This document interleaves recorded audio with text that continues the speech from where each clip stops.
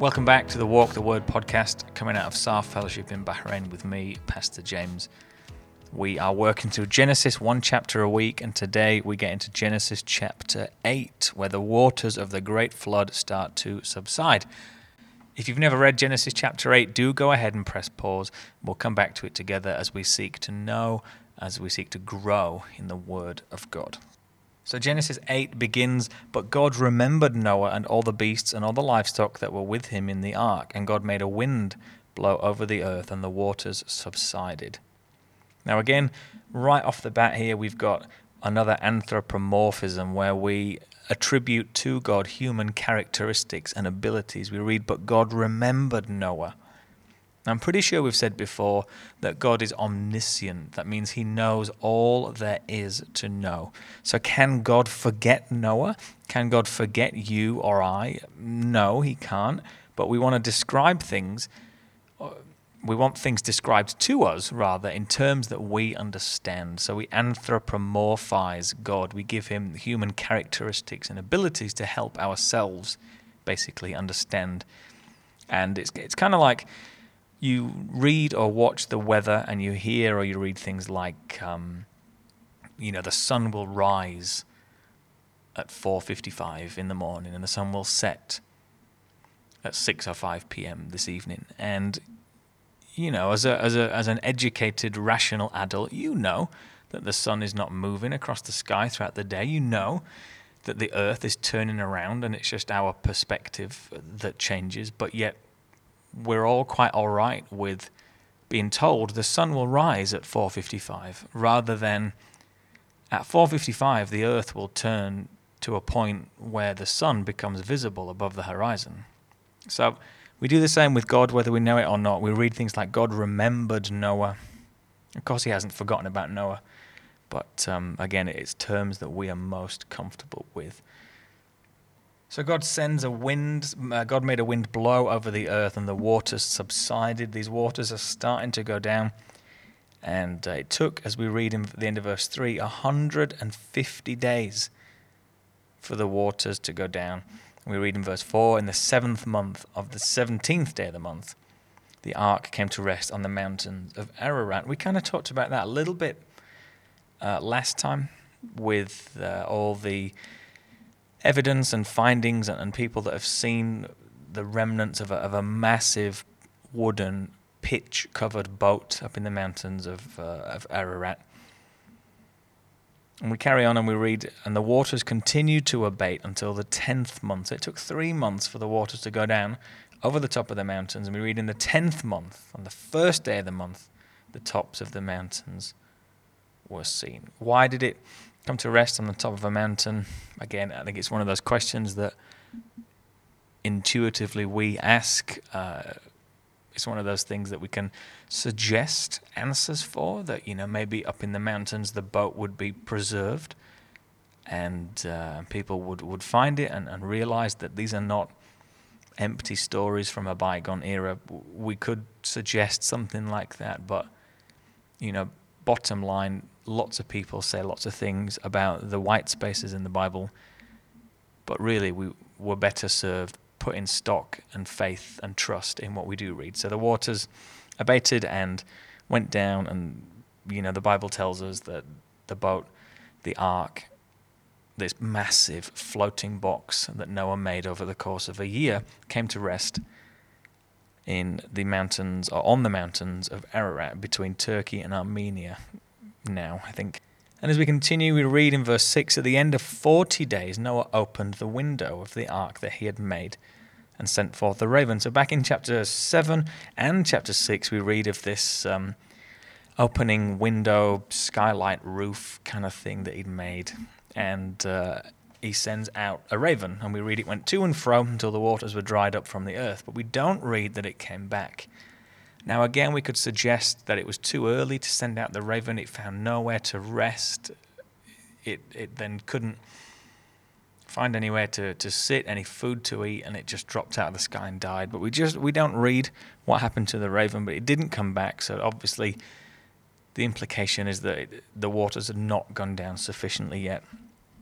And then in verse 8, Noah sends out a dove to see if the waters had subsided from the face of the ground. But the dove found no place to set her foot, and she returns to him, to the ark, for the waters were still on the face of the whole earth. So remember, the tops of the mountains are now visible, and it's obviously the water level is working down. So the first time the dove goes out, it comes back in, nowhere to sit, nowhere to rest, comes back to the ark.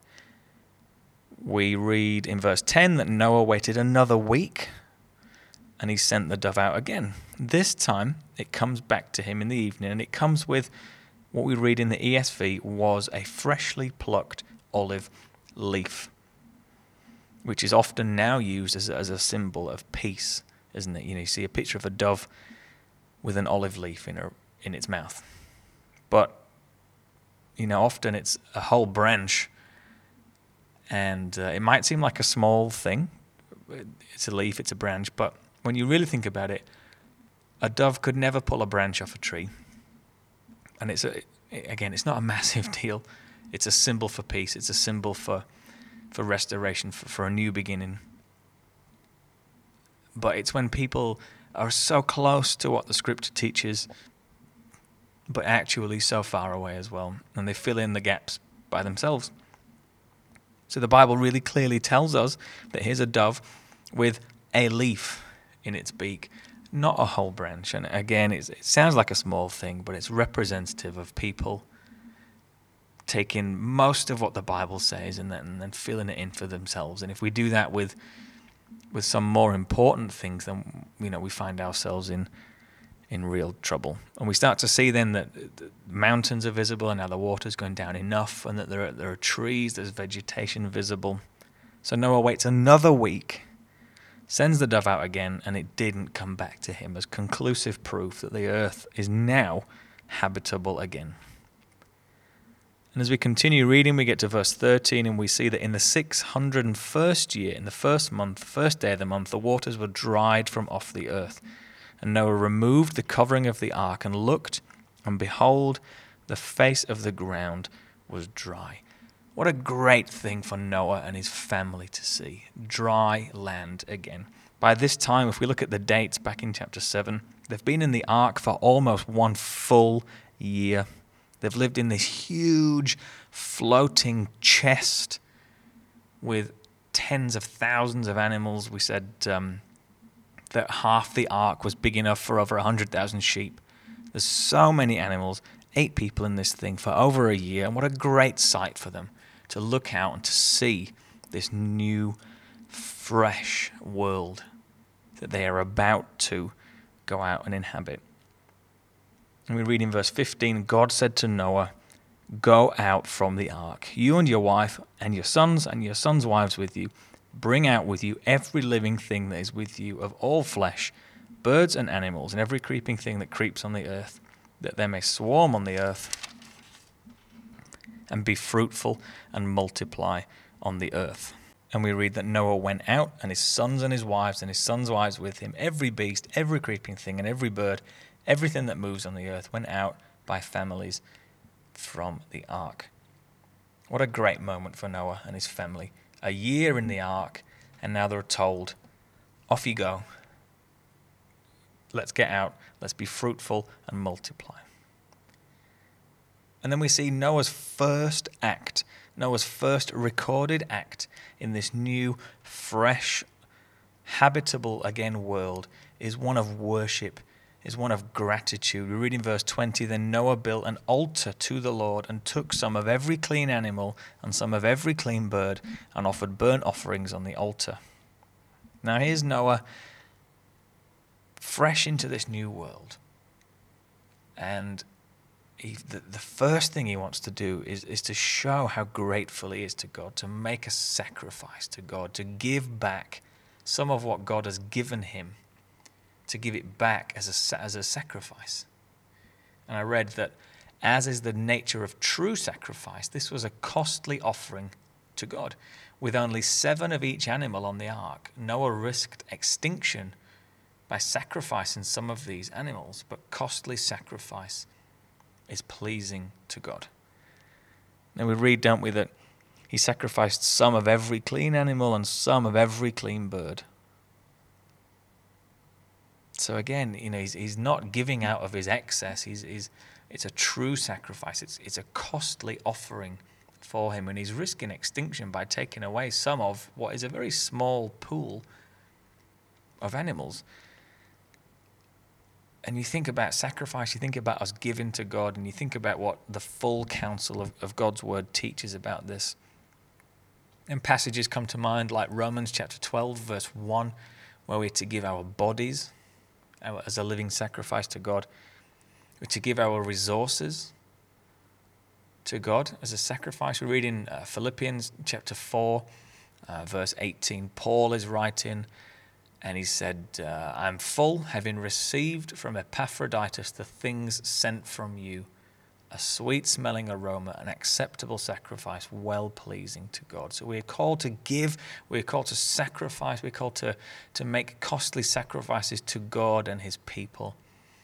And we read in Hebrews chapter 13 that we give the sacrifice of praise to God. We read, therefore, by him, let us continually offer the sacrifice of praise to God. That is the fruit of our lips, giving thanks to his name. And that's what worship should be about. That's what praise is about. It's not about singing songs that are about us. It's about worshiping God and giving God what he is due.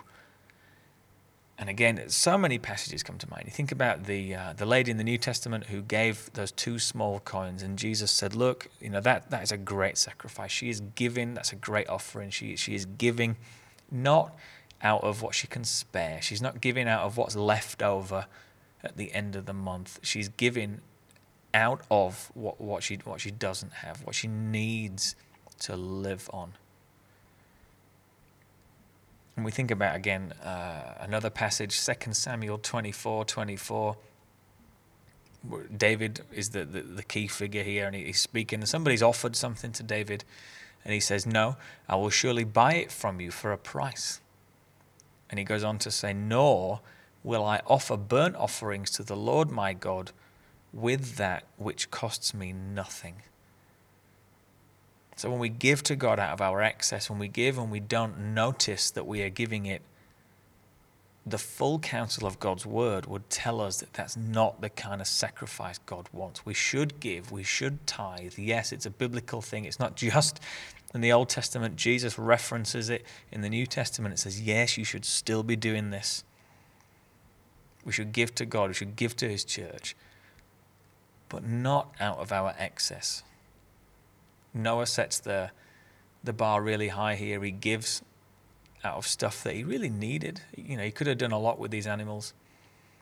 His task is to repopulate the earth, so every little helps. But he gives this true sacrifice. He gives this costly offering. And this is obviously pleasing to God.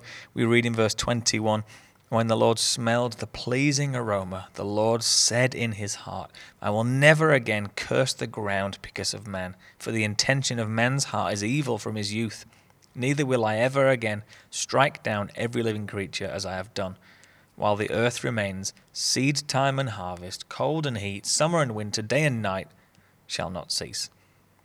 So what a wonderful example of the tremendous love for his creation, love for his people that God has, and a tremendous example of his never-ending, limitless mercy as well. God says, I will never again curse the ground because of men, even though I know the intention of man's heart is evil. He knows that we are sinners. He knows what we are like. He knows the consequence of us living in a fallen world. But he says, I will never again curse, or I will never again dishonor the ground because of men. So he will never again wipe out his creation because of how bad and sinful people have got. And in verse 22, very interesting, it looks like, it appears like this is the institution, this is the beginning of seasons on the earth. Again, while the earth remains, seed time and harvest, cold and heat, summer and winter, day and night shall not cease. So as long as there is an earth to live on until Jesus comes again and transforms the whole thing, while ever we're in this in-between period where Jesus has been, and we are waiting for him to come again. While ever we're in this in-between period, there will be seed time and harvest, cold and heat, summer and winter, day and night. There will be a regular pattern to life on earth. So Genesis chapter 8 then, Noah, his family, and the animals are out of the ark. The animals are given the command to come out, to swarm, to go off and be animals and be fruitful and multiply on the earth. And Noah gets the same commandment in chapter 9 next week. But for today, Genesis chapter 8, what a great chapter showing God's mercy, showing us a model for giving, for sacrifice, and just a wonderful chapter of showing how God feels about his creation, how he wants to act in relation to his creation. Next time then in Genesis chapter 9, we see the commands to Noah and his family to be fruitful and multiply. We see this new world that is beginning to be repopulated. And we see that despite his triumph and obedience, Noah is just like you and me. He's just a regular human being with human weaknesses. But until then, God bless.